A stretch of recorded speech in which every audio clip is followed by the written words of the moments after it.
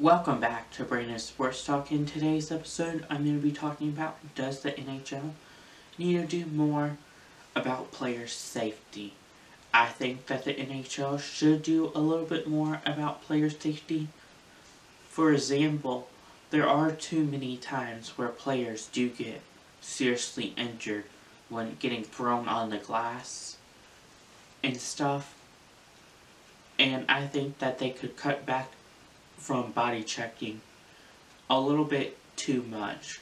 Like, I think that the NHL does a little bit of too much body checking to against each other's players, and I think that it is unhealthy and harmful for an NHL player to do so much body checking in the game of ice hockey. I think that the NHL, whenever it comes to power plays, are very good and are helping the game for player safety.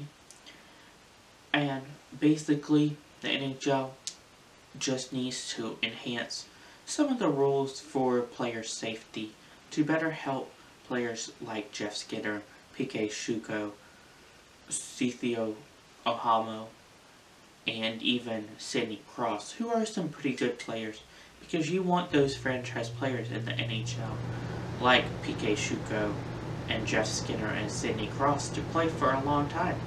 So just make sure that the player's safety is your number one priority in the NHL. Thank you for listening to Brandon Sports Talk on Does the NHL Need to Do More About Player Safety? See you in the next episode. Bye!